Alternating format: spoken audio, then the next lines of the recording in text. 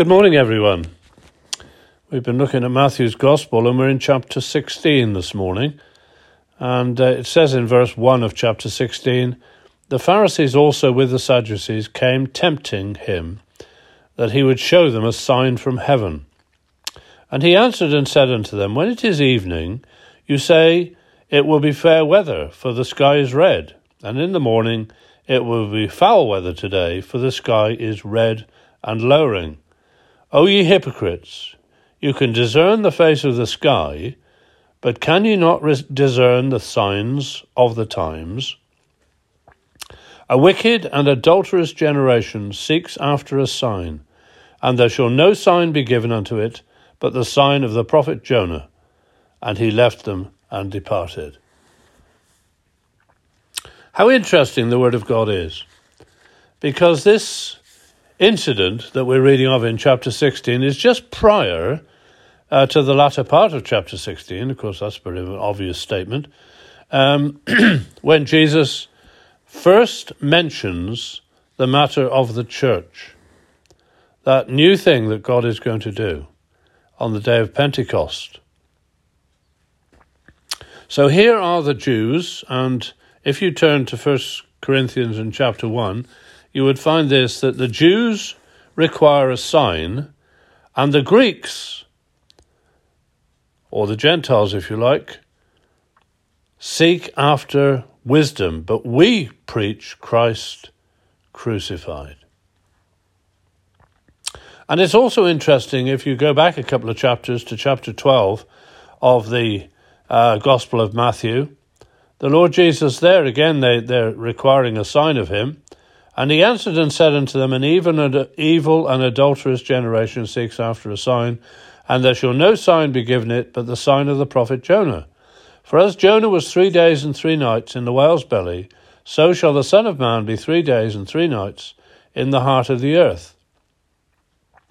The men of Nineveh shall rise in judgment with this generation, and shall condemn it, because they repented at the preaching of Jonah. And behold, a greater than Jonah is here. The queen of the south shall rise up in the judgment with this generation, and shall condemn it.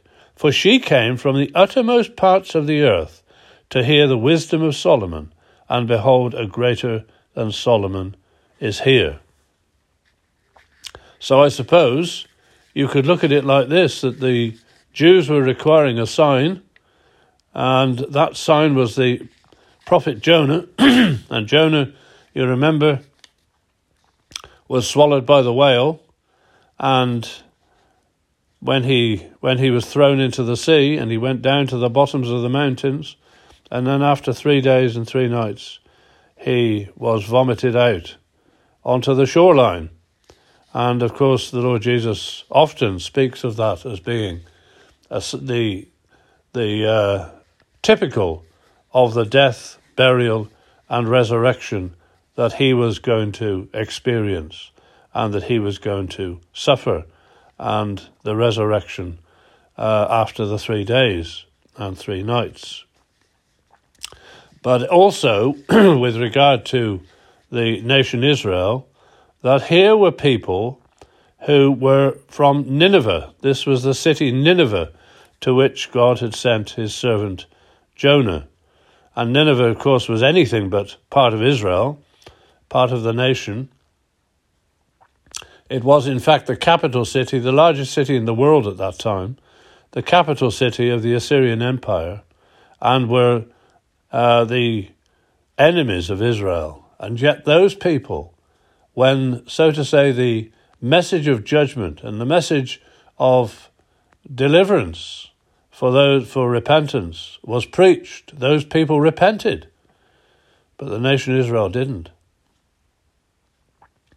And the Queen of the South, I suppose, speaks of the wisdom that we read of or thought about in 1 Corinthians chapter 1. The Queen of the South came and saw the wisdom of Solomon. And Jesus said about both Jonah and Solomon, a greater than Jonah is here, a greater than Solomon is here. So the sign of the times, the signs of the times. Well, I hear people saying that nowadays. We can discern that the coming of the Lord is very close. Well, I believe it is. But we can't be absolutely sure. He could come today, or it could be some considerable time before he comes back to take his people home. But one thing we are completely sure about, and that is that the message to be preached today is the message of Jonah, that there was one who went into death and was buried and rose again on the third day. This is the essence of the gospel. We preach Christ crucified. To the Jews a stumbling block, and to the Greeks foolishness. But unto those of us who are being saved, it is the power and the wisdom of God. How wonderful to think it's just to the human mind, a person being crucified upon a cross in what would seem to be weakness. Of course, it wasn't weakness. It was the purpose and design of God from before the foundation of the world, that it was not weakness, but it would seem foolishness. But it is the wisdom of God, because that blessed man, the Lord Jesus, God's own Son from heaven, took my place, bore my judgment, exhausted it on account of the value of his sacrifice. And he has secured for me eternal salvation, the forgiveness of my sins and eternal life. So here they are, it's the signs of the times. You remember that the disciples were overtaken by this idea when the Lord Jesus saw them and met them before his ascension in chapter 1 of the book of Acts. And they said to the Lord, "Will you at this time restore the kingdom to Israel?" Well, Jesus said this: "It is not for you to know the times or the seasons which the Father has put in his own power, but you shall receive power after that the Holy Ghost is come upon you." And 10 days later, of course, the day of Pentecost took place, when the Spirit of God descended and the church was born. And that is the day in which we live.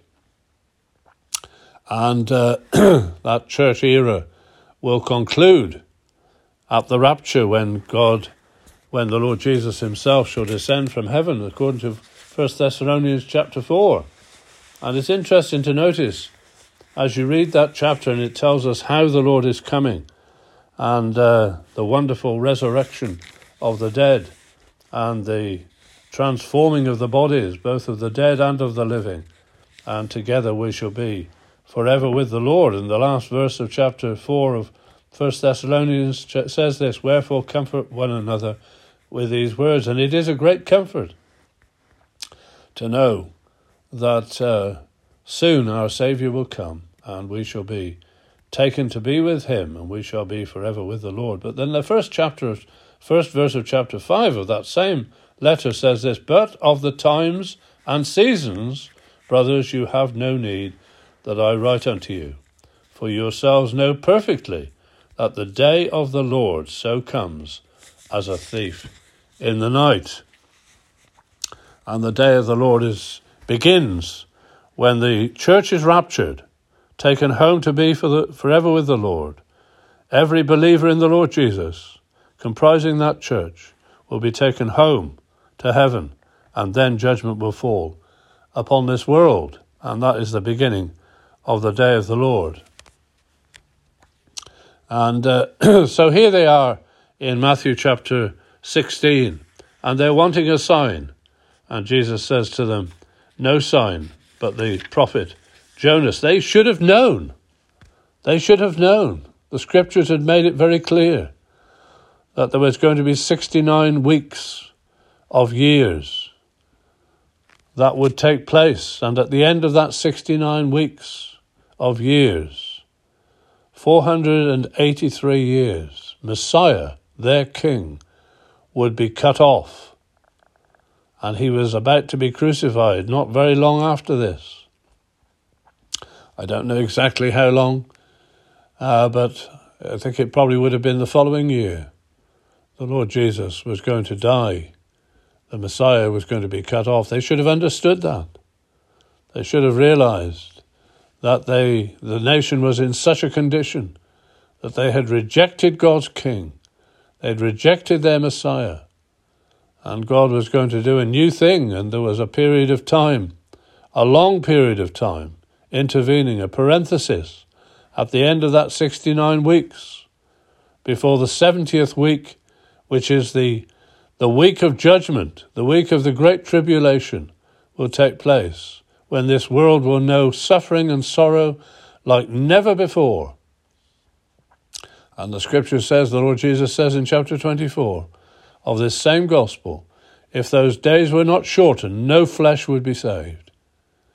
Terrible things are going to happen upon this scene in those 7 years.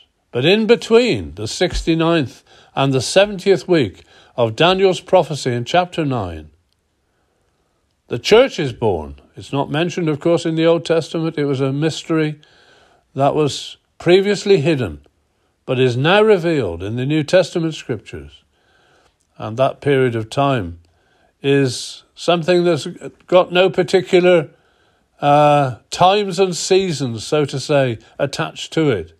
There's no particular amount of years. Times and seasons have to do with God's dealings with his earthly people, Israel. But as far as the church is concerned, unrevealed period of time. But we believe that things are in such a condition, we might say, I've often said to people, we don't know. The players may already be waiting in the wings. But it would appear that the scene is being set. The conditions of the earth are such. The conditions of the natural earth, the condition of the world powers is such that really the world is crying out for a man. They've rejected the man, Christ Jesus. But they're crying out for a man, and Satan will provide that man. The man of sin, the beast. The one who will take authority and power, the usurper,